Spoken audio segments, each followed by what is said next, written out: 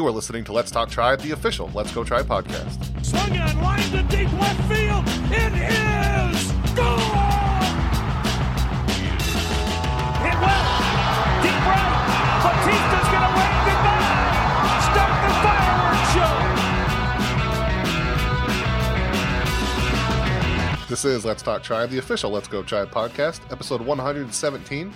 I'm your host, Matt Lyons, and on this week's episode, we'll recap a partially great, partially depressing week of games, talk about Francisco Lindor being back, an important update on our uniform research project that we didn't do and somebody else did, but we're going to talk about it anyway, and the Indians' pro Brett Filping-Ness, and I'm going to make Merritt answer for his man, Cody Anderson, who did not get sweaty, did not pitch well, and blew everything on Saturday night.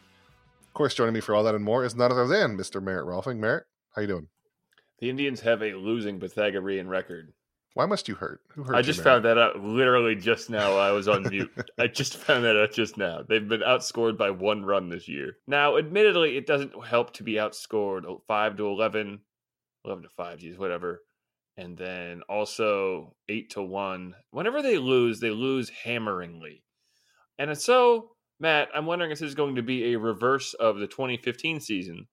We all know that is the Jerry Sands season, where they were, every time they won by like 1 million runs, but they didn't win enough. So every time they lose this year, they're going to lose by 1 million runs, but win by like 2. Basically the Royals of 2015. I'll take that. I think that's better. I mean, winning run games is fun, and then just Yes. get blown out so you don't have to watch the whole thing. Yeah, or you get to watch, Perfect. or you get to watch your favorite pitchers pitch, and you get to watch the hitters just try and tee off as much as possible. Case in point, the Indians' new shortstop, Francisco Lindor. Yeah. So Who, anyway, by the way, that's is what we pretty have. good. He's doing all right. Turns out good.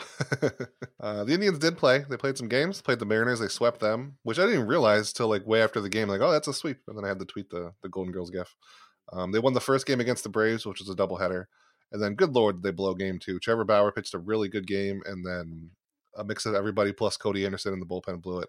And then game 3 was just a disaster from the beginning. Carlos Santana's bat heated up again. He was 7 for 19. Jason Kipnis came back. He was 7 for 20. He was good. Francisco Lindor came back. He was good. Of course he was. Jake Bowers was 5 for 17 with a home run. He's starting to come around now. And of course, Roberto Perez had a home run because hell yeah. So let's start with Trevor Bauer, Freddie Freeman, this whole thing that happened. I don't even know what's a thing, but Trevor Bauer, he started game 2, obviously, of the series. He pitched 6 really good innings. And then afterwards, he had a weird comment, which he told me to see. He said, it didn't seem like they wanted to hit tonight. It seemed like they were looking to take pitches and foul pitches off. You got to give them credit. They made me throw a lot of pitches. And they made me get out of the game in the 7th instead of the 8th or 9th. So I guess good job on their approach on them, which is a really snarky thing to just say about a solid approach. That's just what they did. That's obviously what they were trying to do.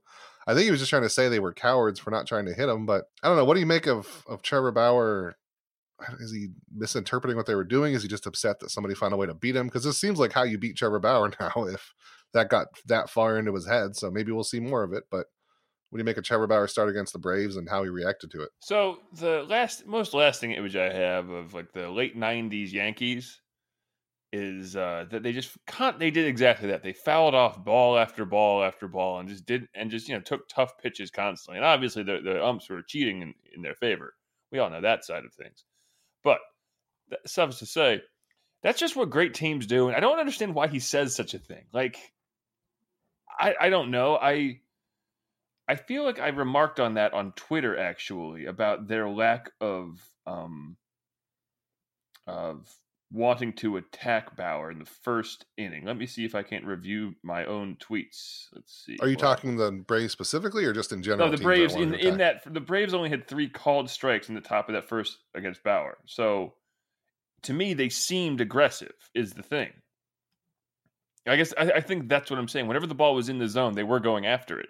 They were just laying off pitches that were so no, I don't know. I just based on my own opinion of what was happening, I think it was a completely different thing altogether. Was he was throwing good pitches, but they're really good is a thing we can't overlook here, and we can touch on that a little bit in a bit with Shane Bieber as well. But they're an incredibly talented team, and they just have guys who make a lot of good, solid contact, and he was throwing pitches a lot that they couldn't make contact on, and so they were fouling them off. But because they're good, they were not striking out. he still struck out 10 times in 6 innings. So it's not like he wasn't successful, but I don't know. That's what it will be like if this were a game in October. I don't think anyone in the team's rotation were they to make it to a series in October is getting past the 6th or 7th inning. It doesn't happen in October, and this is a team built for October. So, no, what a weird thing to say, I guess. Like they don't want to hit tonight. What does that even mean? I think he was just frustrated. I mean, they did foul 31 balls off him, so I mean, he's not wrong. And then Freeman also said, Freddie Freeman. He said, we heard that. It makes no sense. I don't think he knows what he was saying. It was 40 degrees out. He's a good pitcher. We're going to try to work you. I think it's usually one of the most free swinging teams there is. I think that comment is just he hasn't done his research. Yeah, and like I was saying, they had, like in the first inning alone, they had 3 called strikes. That means every other strike, and he struck out the side, like maybe not the side of the first, but I think he had a couple of strikeouts in the first inning. They were all swinging strikes, right? All but 3 strikes he threw in the first inning were swinging in some way, whether it was a foul or just the swing and a miss. So they were free swinging. They were just making contact. And also it was 40 degrees. I don't really know the bearing of that, but whatever. So yeah, this is just a really good team. Like it's early, I know, but like they have like 8 guys in their starting lineup with OPSs over 900. So yeah, man, I don't know. This is just how good baseball hitters hit the baseball. Yeah, I can't remember who said it, but somebody in Let's Go Tribe comments, they said, like, after the Indians swept the Mariners, like, they beat a hot offense, now they're going to face a good offense. I thought that was a really good analogy, because the Mariners were really hot coming into the series, and they got shut down really easily. And we saw the Braves, I don't think they were necessarily on fire, but they came in and they showed that just if you're a good team with a good approach, you can put together a lot of good hits, even against a really good pitching staff like the Indians have. So that's going to be tough seeing what we're looking at in the playoffs compared to just losing to the AL Central, which I mentioned to you before the show. I didn't know this either, that before this series, the Indians were undefeated outside of the AL Central, which seems bizarre to me considering they're going to get so many other wins out of that garbage division, but now they've got most of them out of them. So maybe we'll see something different happen. I don't know, but this is one of those series that I wanted to see the Indians do well in, just as a proof of point that they're not just going to win because they're going to beat bad teams in the AL Central. And we almost had it. They won the first game. It was a really good game by the Indians. And then the second one, if they didn't blow it, I mean, that's 2 out of 3 against a really good team, but that's not the way it happened. So, well, and that's the thing too. If you look at it, I mean, they outplayed the Braves for 17 innings, and then they pooped on themselves for 1, and then they had a bad couple innings, and then they were good again. Like, I don't know. You could argue one way or the other or both ways, but I don't think they were outplayed by any stretch of the imagination. I think their bullpen showed for what they were in the end of the second game of the doubleheader, and then yeah, Merritt, who in the bullpen specifically showed who they were in that game? Dan Otero, the guy who came in and gave up a home run. Dan Otero specifically. I mean, come on, are we really gonna dance around that issue? Like, if Dan Otero doesn't do his thing, the Indians win that game. If, I don't know, Tyler Olsen doesn't walk someone, if Adam Simber, Cody Anderson is the least of our worries here. Oh, yeah. Listen, man, that was the end of a doubleheader. The Indians were up by like 7 runs. I said, you know what? I'll call it a night tonight, and I'll wake up ready to watch primetime Indians the next day. And then I woke up, and good Lord, everything was on fire. So yeah, I was at a bar watching it on my phone, becoming more and more sad as I continued to watch it. Yeah, I didn't watch recaps of it. I read recaps of it. I didn't watch whatever happened. I don't want to watch what happened. You can't make me. It was one of those things where you could feel it happening. You're like, oh no. God. You realize that Adam Simber was in, and that's like their second or third best option out of the bullpen. And you realize that's not a good option out of the bullpen. I like him, and I think he will be good at some point. But as soon as he came in, and who did he face? It was one of the big lefties they have. At any rate, yeah, he just... Now, one thing that carried over from the first game is I saw a lot of people were up in arms over the fact that Terry Francona used Brad Hand in the first game with like a 4-run lead in a low leverage situation, and then he wasn't available in the second game. But I don't know, how enraged are you about this? It's one of those things where if the results are slightly different, nobody cares. Like if Dan Otero doesn't give up a home run and the Indians win, I don't think anybody really cares that Brad Hand was used in the first game to ensure a win instead of waiting for a situation in the second one. I don't know. I think he just wanted to get him some innings, and anyway, I think part of the thinking maybe from Tito was that if he just wanted to get Brad Hand some innings that day, it was more likely he'd get him then than opposed to Trevor Bauer, who can throw a million pitches in the second game. I don't know, but I think using Brad Hand was weird, but I don't think it was completely indefensible. No, not at all. I mean, the fact that your bullpen comprised of major league pitchers when you have a lead like that, again, I can't point out enough that they had a 98% win expectancy going into that inning. 98. The fact that a collection of Simber, Olsen, and Anderson can't get 3 outs before giving up 5 runs or whatever it is depressing, to say the least. Like they should be able to do that. Again, Otero, we know is exactly who he is. I don't know. They were all just very bad, and they were just all very bad. It was the Olsen one more than anything was the most distressing. And then to see Cody Anderson in that situation, it's head scratching because I had forgotten that they had used Brad Hand also. And in my head, I'm like, why are they using Brad Hand? Where is he? But he was in the bullpen, not being able to be used. So it shouldn't have been a situation that they needed him because, again, Bauer could throw a million pitches, and then also they were up by 6 runs or whatever. So it's just an utter collapse by a garbage collection of bullpen pitchers. There's other arms it would be nicer that they could use. Also, it would be nicer if they could, sign Craig Kimbrell or something. I don't know. Surely there's someone else out there that can throw the ball better than one of these guys. I feel like the Indians there's no chance they sign Craig Kimbrell. I think they're all in on, we talked about this before, I think they're all in on you can find a reliever just about anywhere train. Which is fair. I mean, relievers like they had the last couple of years is rare, to say the least. Like you can find guys who do come out of nowhere and are good for a year or two. We've seen that happen time and again. But worst case scenario, they get someone coming up with the All-Star breaker at the trade deadline. So no one's trading a guy right now. I guess the only guy right. Yeah. Only teams right now whose seasons are all but over are basically the Marlins, who already agreed to that going into the season, and the Reds, I guess. I don't know. There might be some interesting players on the Reds they can get. No, there's definitely some arms on the Reds that I would love for the Indians to get one of. Guys like Iglesias is very good. Rafael Iglesias is incredible. Yeah, they even dare trade him. Yeah. Amir Garrett, guys like that. I mean, obviously, yeah. I don't know if you trade a guy like that at this point. I don't know where they find themselves. Give me him. Yes.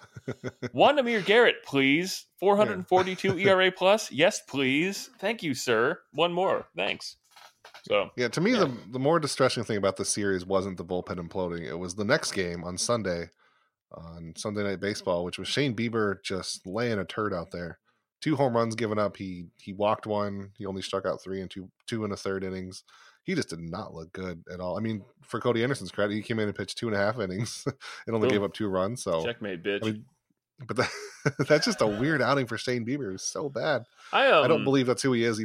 I think he can pitch better than like that, even against a good team like the Braves. I think it was just a bad. No, I agree with you. I'm actually literally writing about this, and you will see it on Wednesday. But his location was just not on. Basically, if you ever go look at his pitch chart, it is so clustered around the outside corner if he's facing a righty, or the inside corner is facing a lefty, and he just wasn't hitting that with any consistency. That and one of the 2 home runs that Donaldson hit off him was several inches above the strike zone in location. So I just don't think he had it really that night. And if he doesn't have his command, he doesn't have anything. That, and he just doesn't have a pitch that's good at getting good lefties out with any consistency. He has good pitching, but he doesn't have, again, if the location's not there, he doesn't have something to get him out. You know what I mean? Like someone like, say, Corey Kluber, if he's not on, at least he can throw a bunch of filth and you'll still kind of be caught in between a lot. Same thing with Trevor Bauer. Shane Bieber has always been known for his control. If he doesn't have it, then he just doesn't have anything because he can't tunnel and he can't piggyback pitches off of other pitches, and he can't make one pitch look like another until the last second, and thus everything looks much worse. And then, of course, the fact he just doesn't throw a changeup at all, that is a real problem.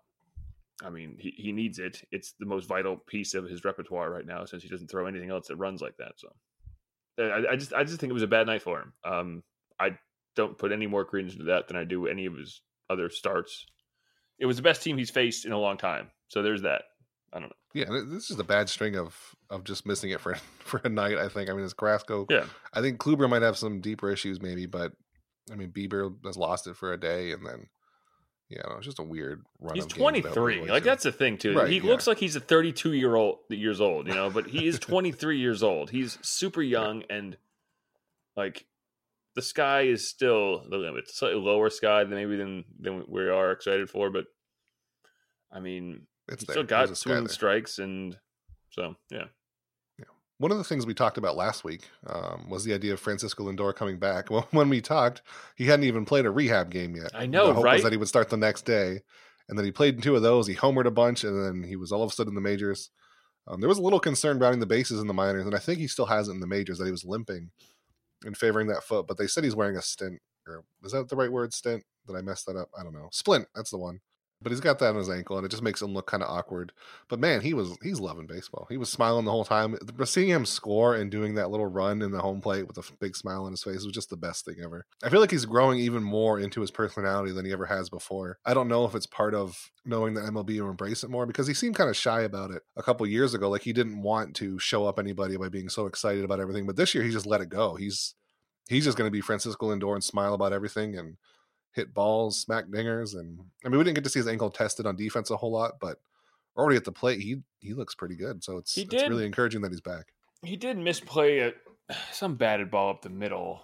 I think that was early on too. That if he had been able to make that play, it would have shortened up that first inning of Bieber, which may have changed the face of the entire game. Who knows? Which could have had something to do with it. It was he missed it by half a step, basically. Which I don't know.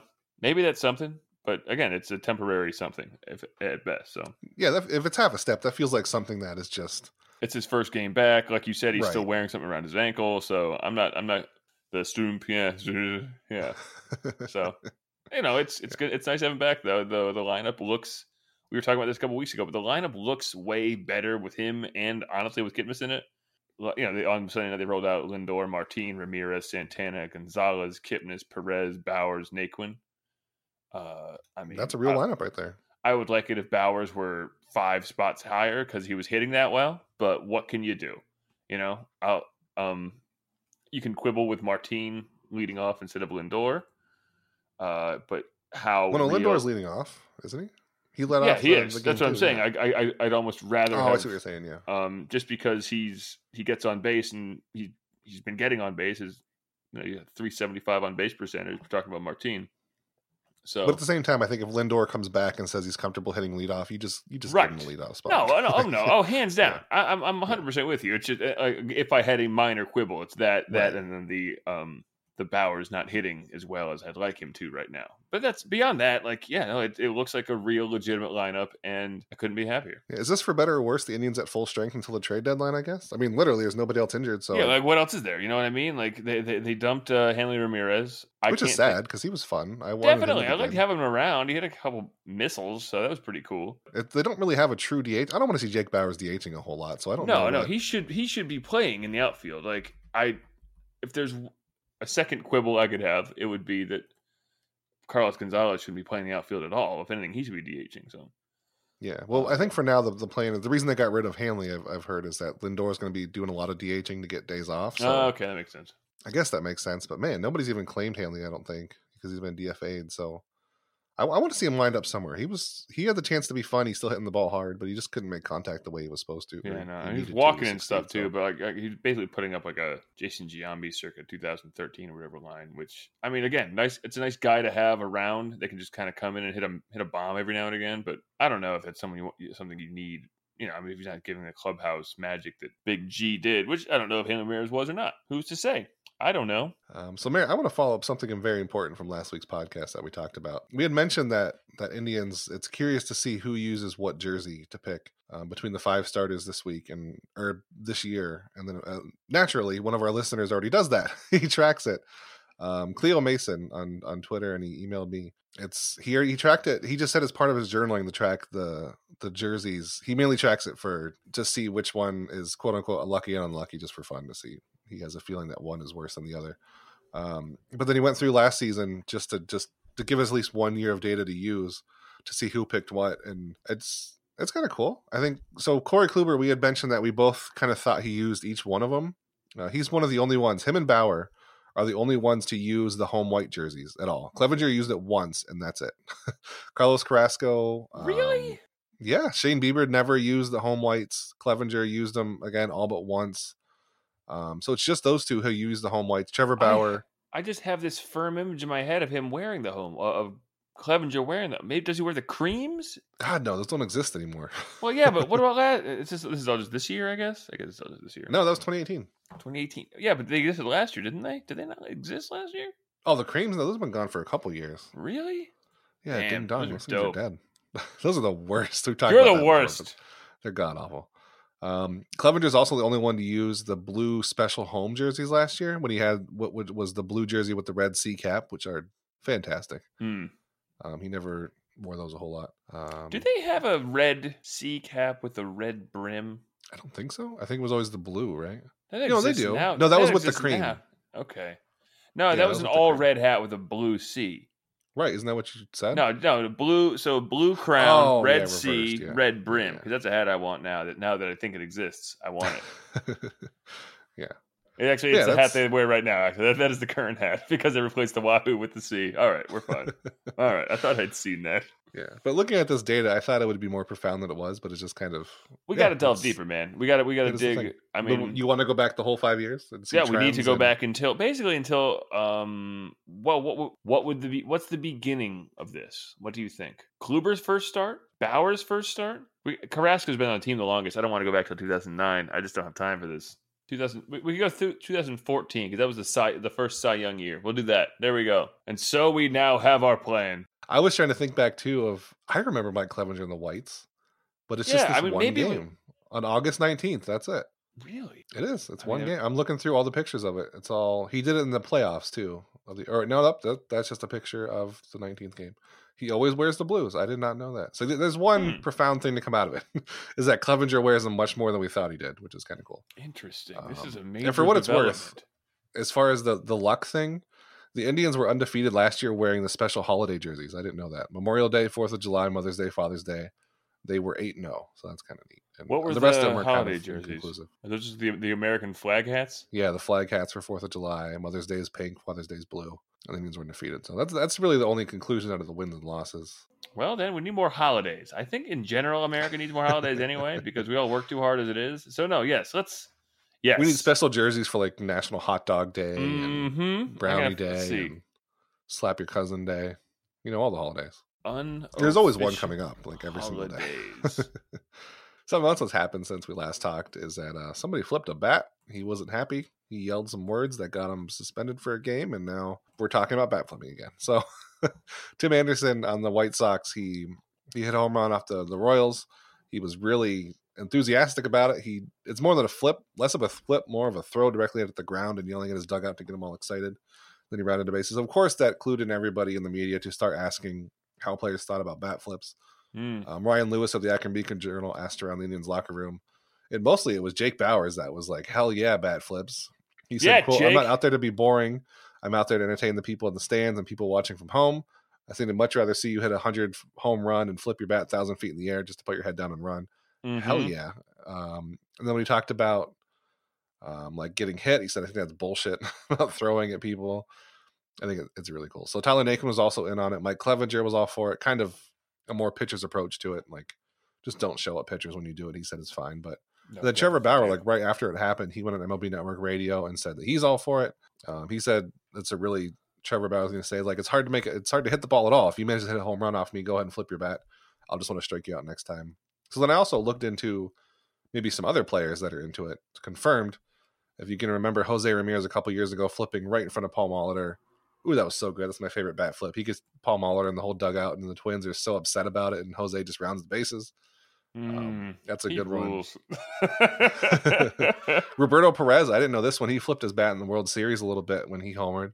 Yep. Well, you remember he homered twice in the same game. Yeah, exactly. Yeah. Yeah, and Carlos Gonzalez, who's in India now, but when he was with the Rockies, he had a borderline. He hit a big home run back in 2013. He set it down aggressively. Where that's going to require more investigation to see if he's pro bat flipper. But I don't know. Yeah, so the Indians, they like bat flipping. I like bat flipping.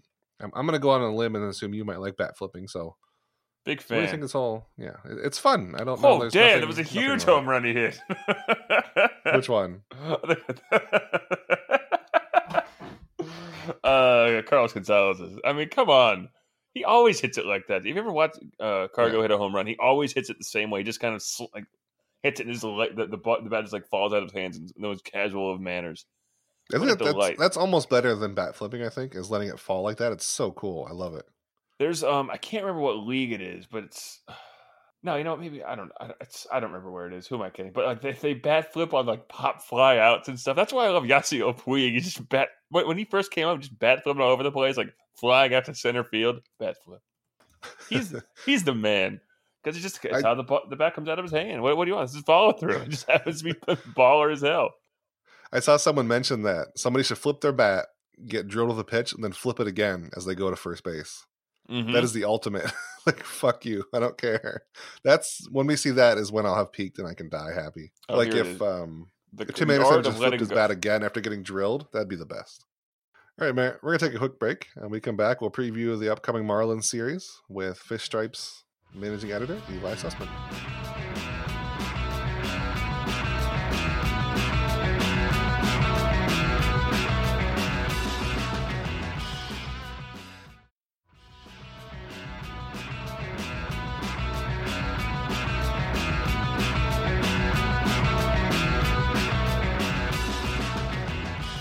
The Indians will be facing the rebuilding Marlins this week, and again next week. It's a team we don't see very often, but we'll be seeing them quite a bit coming up. To get a better idea of what the Tribe will be facing, we're joined by Fish Stripes managing editor Eli Sussman. Eli, thanks for joining us. Yeah, absolute pleasure to be on with you guys and to be talking with a competitive team.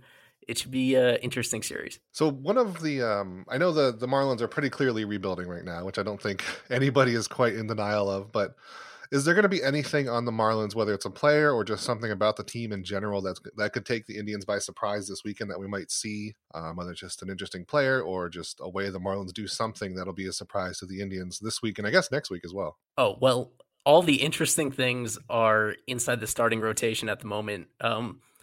It's really just it's been an exciting renaissance really of their starting pitching because in case you weren't aware, all these years where the Marlins have been mediocre, competitive, but never able to get over the hump, they were held back by their starting pitching. Aside from the great late Jose Fernandez, they always struggled with their depth. They had guys that struggled to miss bats throughout their entire rotation. And then even in AAA, they just struggled so much to create guys who had swing and miss stuff, who had really strong repertoires. And that's something that's finally turning the corner. And you'll be able to see that really their whole rotation have guys that on any given night can dominate. And almost every single one of them has had one of those really dominant starts at some point so far this season.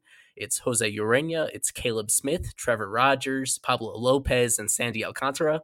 And if you're outside the National League East, then you've probably only heard of Jose Urena. Like all those other guys are a little bit less experienced. All the others, aside from Urena, just entering their second seasons in the majors and all in their first full seasons. So later on in the year, some of them may be facing innings limits. But for right now, it's just it's such a exciting group, really. I mean, all of them have signature pitches that really get you excited. And for all the concerns about the farm system right now and about the player development staff, the one thing we have seen is that this group has learned somehow. In most cases, they've been able to get these guys to throw harder. And it's a really simple but really important concept that you can see in pretty much all of these arms is that over the last couple of years in their development, they've simply gained fastball velocity, and that allows all their secondary pitches to play off of that.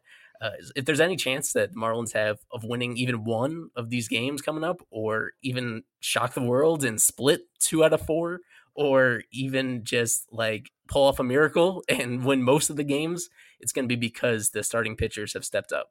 Eli, the name most people know about, obviously, with the Marlins isn't even on the field ever at this point. It's Derek Jeter, the CEO of the team.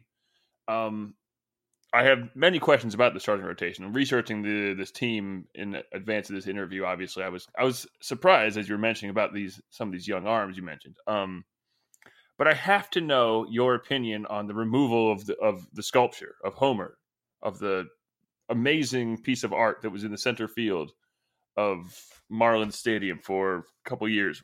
What did you think of Jeter's decision to remove that, to change the color of the walls, to, in my eyes, really remove some character from what I thought was a garishly beautiful stadium? Well, this is a sore topic for me and for pretty much everyone with the staff, not because we disagree with it, but because we realize that so many others outside of the market are like you and believe that it was so unique and important to the experience, when in reality, it was one of the only unanimous great moves that have been made so far, because it was meant to cater to tourists. It was meant to cater to people looking from Miami to Miami from the outside, and it just wasn't really authentic about the experience. I guess they had a few years in there where behind Giancarlo Stanton and Marcell Ozuna, they were a big home run hitting team. But it's funny how the identity now since then is like everything but home runs. So they just didn't get a lot of use out of it. But more importantly, it's just been refashioned into a standing room only section, more of a party entertainment section and affordable pricing that the stadium didn't really have last year. And I mean, that was one reason why their attendance has lagged so poorly over the last few years, is that the pricing was just not reflective of the product. And this is one opportunity they have to add some affordable seating out there. So that's what's very popular. And I guess what you reference aside from that is that they made other ballpark enhancements aside from removing Homer the sculpture. They repainted the entire interior of the stadium, getting rid of the lime green, adding a lot of deep blue that they call Miami blue, some red thrown in there, and just colors that, according to their market research, really reflect the genuine Miami. I don't know about all that, but the vast majority of fans actually in Miami believe it's an improvement over what they used to have, and maybe eventually it does convert into some actual decent attendance. It hasn't done that yet, but maybe as the season goes on, I think it's going to be very popular among the people that actually have to live with it throughout the season. A little upset because I'm actually going down to see them play the Indians next week, and back in November I was very excited to see that ridiculous thing, and then I heard they were taking it down, so I was a little disappointed, I suppose. But your answer is one that I had not really even thought about in terms of the whole tourism and trying to draw the non-fan in, or the people who, aren't from Miami, into something that should be really wholly Miami's own thing. That makes a lot of sense. I didn't really think about that. Yeah. To expand on that a little bit, obviously the old owner was Jeffrey Loria, who is a New Yorker, and there were a lot of issues that people had. He was the worst. You could just say it. It's okay. He was terrible. Yeah. He was the absolute worst, yeah. And but I guess one particular one is that he never made much of an effort to understand Miami whatsoever, and understand the fan base and sympathize with the fan base in any way. And I mean, that was just one of them with the new stadium that, I don't want to do any revisionist history. When the ballpark opened, it was popular, even though I think what they have now is better. I think one thing that people have recognized is that it does feel different now that it was inspired really by the community and by the fans. They've made a big point of having a marketing campaign called Dímelo Miami, which translated in English just means "Tell me Miami what you want," and that's something that they didn't make an effort to do under the old ownership. Again, it was Loria's vision of what somebody would appreciate from the outside, and it wasn't carefully done to reflect what his fans actually wanted. The new ownership has tried to do that. Of course, the one thing they haven't done is of course, assemble a roster that actually wins, and they continue to acknowledge that that's the most important thing, and that they're never going to get the exact kind of response and the expansion of the fan base that they're looking for unless the team actually turns the corner. And as we talk to you right now, they have the worst record in the league after having one of the worst records last year. So it's still far away from turning the corner with a rebuild. But off the field, I'd say that really the majority of the fan base does recognize that the change in ownership is a positive one. See, that's what I was going to ask next, is that it feels like the opinion of Derek Jeter's, I guess the whole front office's off the field marketing and stuff is turned around. But what about the feeling of their on-field moves? Obviously it's not there yet. And like you said, their farm system isn't great either. But is there at least a sense of confidence that they're getting somewhere now compared to like 2 years ago when they wanted to burn? They just wanted to throw Derek Jeter out back to New York, and it just didn't look great. But is there at least a more sense of confidence now among Marlins fans that they're going in the right direction? Well, I'm going to start on a tangent for you because you guys happen to be covering the Indians, and what I believe is the worst move that they made all last offseason, and was a very marginal move was trading Nick Whitgren, who, of course, has since been called up by the Indians and has done pretty well for you guys in the bullpen. It was a very marginal move, but it was one that I thought the team mishandled, that they sold low on a guy that had missed time with injury, but who I believed heading into this year was going to be one of their higher leverage relievers. And I thought he'd have the opportunity to help the team in the first half and potentially at the All-Star break as a controllable reliever with more of a track record. He'd be a guy that could actually bring back multiple young prospects in return instead of what actually happened where they traded him for Jordan Milbrath, who was a reliever the exact same age, but without any of the major league experience. And I thought it was just, again, it's a very marginal move, but it was trading a guy that was very happy in South Florida, who was expecting his first child in his offseason home, which was right in the area in South Florida, and a guy that really wanted to be a Marlin. And they traded him at a very awkward time that left them without what I thought was respectable depth in their bullpen. And they've had a few of these marginal moves that I thought were not well thought out. But again, that's not what any of you guys really care about. You guys want to know about the big moves. You want to know about trading away, the big core that they had, really their entire core of position players, from Stanton to Yelich to Ozuna to D. Gordon to JT Realmuto to Justin Bour. I mean, they cleaned out a really exciting offensive core, and the results have been pretty mixed. We don't have time to go specifically into all the fine details of every one of them. There's been some hits and some misses. You guys know the way that the Yelich trade is trending at the moment. The Stanton one was a bit of a salary dump that they may have compromised on the actual talent they were getting in return in order to save money. The Ozuna one was a deep package that could be very interesting. And but really the most successful one that long-term could be the D. Gordon trade, and really close behind that, what's off to a really encouraging start is the return for Realmuto. The fact that they got a catcher in Jorge Alfaro who has stepped in and instantly become one of their more marketable players, and the two arms that they got in that deal, Sixto Sanchez and Will Stewart, both of them have really extraordinary potential, both in their very early 20s. And that was the kind of move that it dragged on through most of the offseason. I mean, that was the one story that people were paying attention to the Marlins for this offseason, is that whole saga of being so obvious that he was going to be traded, only to hold on to him until the week before spring training. And but that patience really paid off, because it just seems like they got very fair value for a guy that only had a couple of years left to control and who didn't want to be here. So the complicated angle to all this is that you have multiple guys in there, specifically Stanton, Yelich, and Realmuto, that all publicly, either through themselves personally or through their agents and representatives, made it clear that they did not want to be part of the rebuild. And I think that's one thing that people sometimes overlook, is managing those relationships. It does, by all accounts, seem to be several years until we can expect this team to turn the corner and be a legit contender. And in that meantime, you're going to have to manage relationships with the actual star players that you develop on your own, and make sure they don't get impatient, get them to buy into the fact that it's fun to play baseball in Miami and to live in Miami.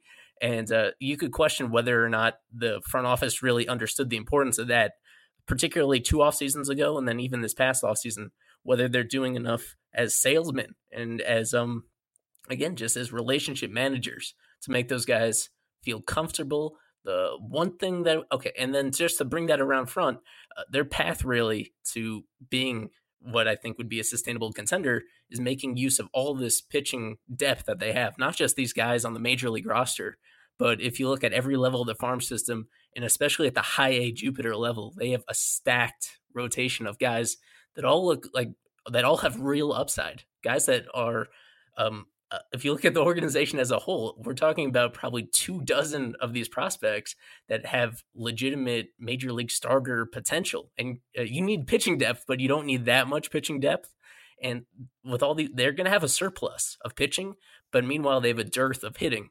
So the critical step is going to be identifying which of these pitchers are real keepers to build around, and which one of those you have to flip for bats.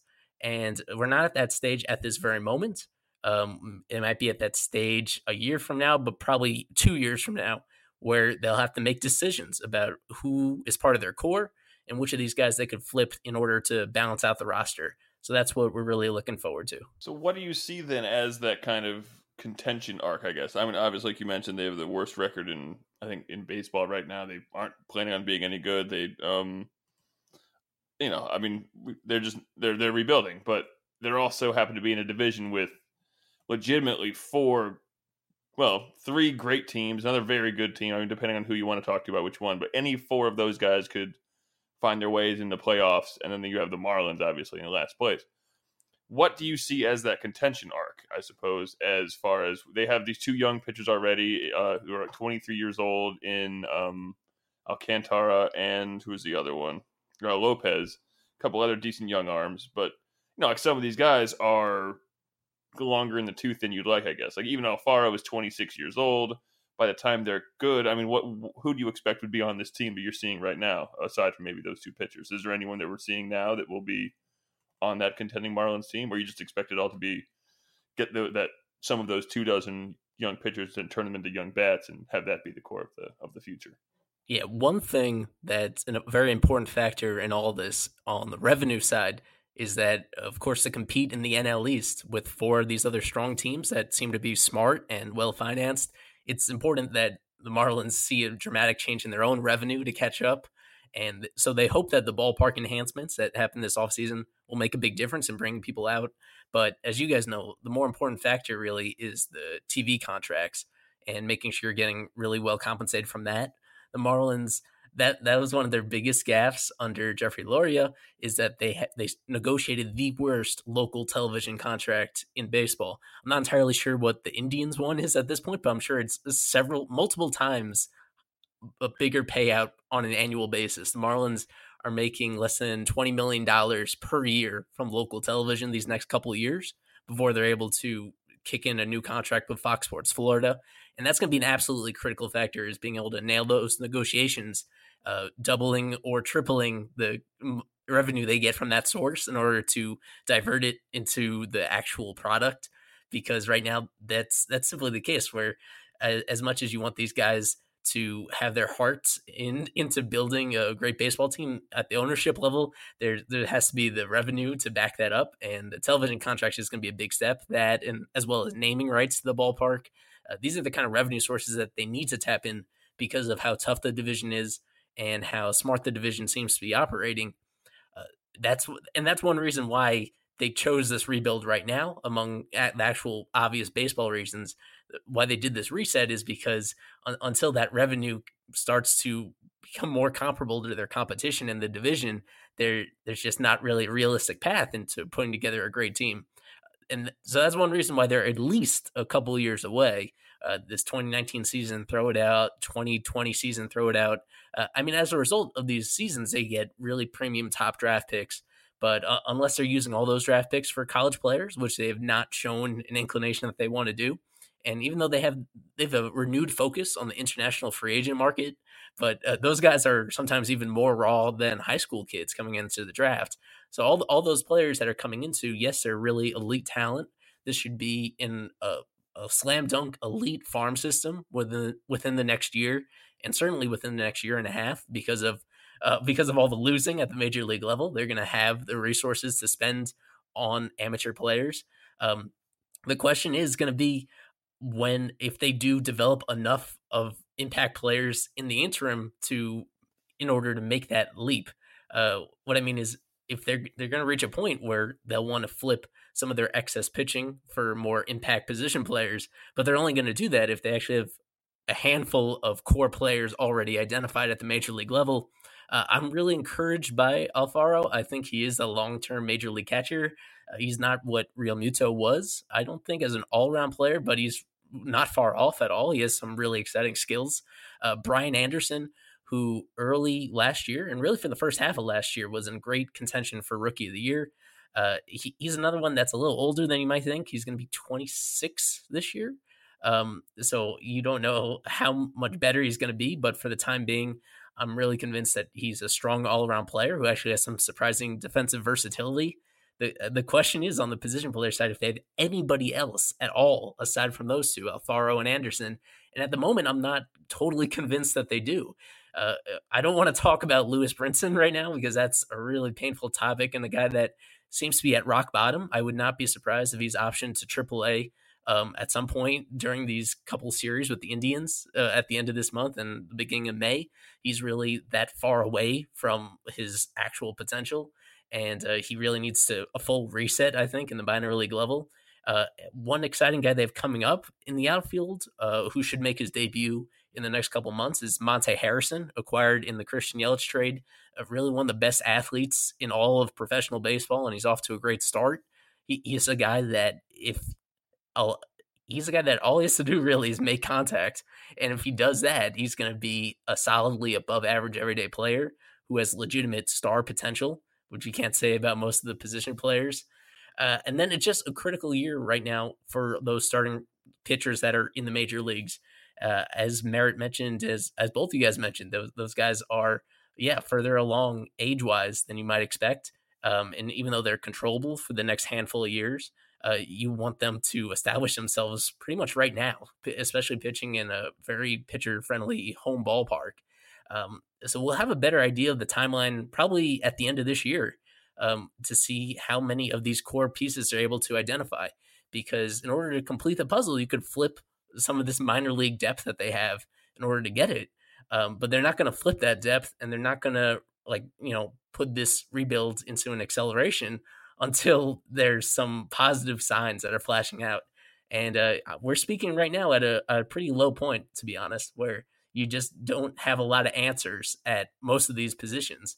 And hopefully those answers come in the next few months, because otherwise it's just a really tough division, and the Marlins are at a lot of disadvantages. And even if the management does its job as best it can, you can't totally make up for all those disadvantages without some good luck. Okay, last question. I don't want to keep it too long, but I'm just thinking back to when the Indians were in their own rebuild back at the turn of the decade. We all had favorite players that no one ever thinks about these days who weren't even all that good. I'm thinking of guys like Shelley Duncan or Jerry Sands, players that you probably don't, whose names you don't recognize, and I barely recognize, but back in the day, they were my favorites, Who is someone on this team now that you just look at and you realize deep down probably won't be a long-term guy, but damn it, the fan base loves him, and he's the heart and soul kind of a guy on the team right now. Oh, I think the perfect guy that fits that template would be Miguel Rojas, who right now is pretty much their everyday shortstop. In most situations, he would be a utility guy that plays mostly against left-handers. It's Miguel Rojas for sure. And it's for whatever reason, he has fish stripes blocked on Twitter. He's one of the only players that does. And it's so hard to believe because he's like one of the most just eternally positive people that you'll ever meet in any industry. Someone that he connects with fans, every type of fan possible. In the ballpark, you see it on the field. He's just eternally positive. He's now 30 years old, I believe. He has a couple years of team control left. I'd say maybe he peaked last year. It's hard to say when the actual peak was. Like he's a guy that has surprised people. So I guess that's the first ingredient, is a guy that you don't expect anything of, and he turns into something. And he has definitely turned into something, because they got him as what seemed to be a throw-in from the D. Gordon trade when they originally acquired. I can't even remember exactly what trade. I think it was along with D. Gordon when they acquired him 4.5 years ago, 4 a while ago. But he was a total throw-in that I don't think people fully anticipated even making the active roster, but he just stuck around in a limited role. And he's so smooth defensively. He's so eager to play a lot of different positions. He's played every infield position. And with the state of their outfield right now, I'm sure he'd be like the first guy to sign up to play in the outfield as well. A couple of his moments that probably have been visible beyond just the Miami bubble are times where off the field, he is so eager to engage with fans and give away his game-worn stuff, like give away bats, give away gloves, and spend so much of his time in the community just engaging with people in such a genuine way. He has an adorable son who I think is just starting to play baseball, and some of the videos of them together are really heartwarming. He's a guy that's from Venezuela and someone who is very proud to be Venezuelan, and there are a good number of Venezuelans in the South Florida community and on the roster and across Major League Baseball, and he's just a really good ambassador for that country, which has become a pretty decent hotbed for baseball talent. So he's the all-around great guy, almost perfect if he would unblock Fish Stripes on Twitter, because we want to say nice things about him. But he is, he's a guy that makes each game something interesting to look forward to. Like, you have to try a lot of gimmicks, to be honest, to keep a fan base engaged during these games in the major league level, when you know that most of the future is still in the minors. And we try some of those gimmicks at Fish Stripes to keep every game fresh and fun. And but it helps to have individuals that are really passionate about the rebuild. He's a guy that, if you look across baseball, pretty much every team, it seems, over the past few months has handed out multi-year extensions in order to keep guys away from free agency at different stages of their careers too, not just star players. The Marlins have been one team that have sat that out, really mindful of their future commitments. But I mean, Rojas profiles as the type of guy that I think he has more value, being in that clubhouse and being an influence on the younger players than he does as a trade chip. So he's someone that I would love to see them extend for several more years, just to keep him around at a really reasonable price, because I think whatever price they lock him in at, it would be a great value just because of everything that he brings off the field. All right, Eli, thanks for joining us. This was great talking about the Marlins. I know, like we said before the show, it's not a team you'd think that most Indians fans would be interested in, but I think it's neat to... One of the best things about baseball is like getting in depth with these other organizations that are like whole other countries compared to yours. So it's neat to see that. So why don't you let us know? Obviously, fishtypes.com, everybody can find you, but where else can they find Eli Sussman on the internet here? Yeah, well, I manually handle a lot of the social media, but you could also find me at Real Eli, and that's spelled ELY. Spell my name a little differently than most. You'll find me on the website. Pretty much, every single day. It's a big passion of mine to manage it. But also, just hanging around on Twitter, Instagram, doing our own podcast as well on Fish Stripes. We're pretty new at that stuff, but we're finding a lot of fun angles of the team to cover. So you could find the Fish Stripes podcast wherever you get your podcasts. And maybe someday down the road we'll have you guys on as well, just to get that other perspective. Get to talk about guys that are actually producing at the major league level. I mean, that's such a novel idea to us right now. We would be happy to do it. Thank you, Eli. That's going to do it for us this week. We'll see everyone next week.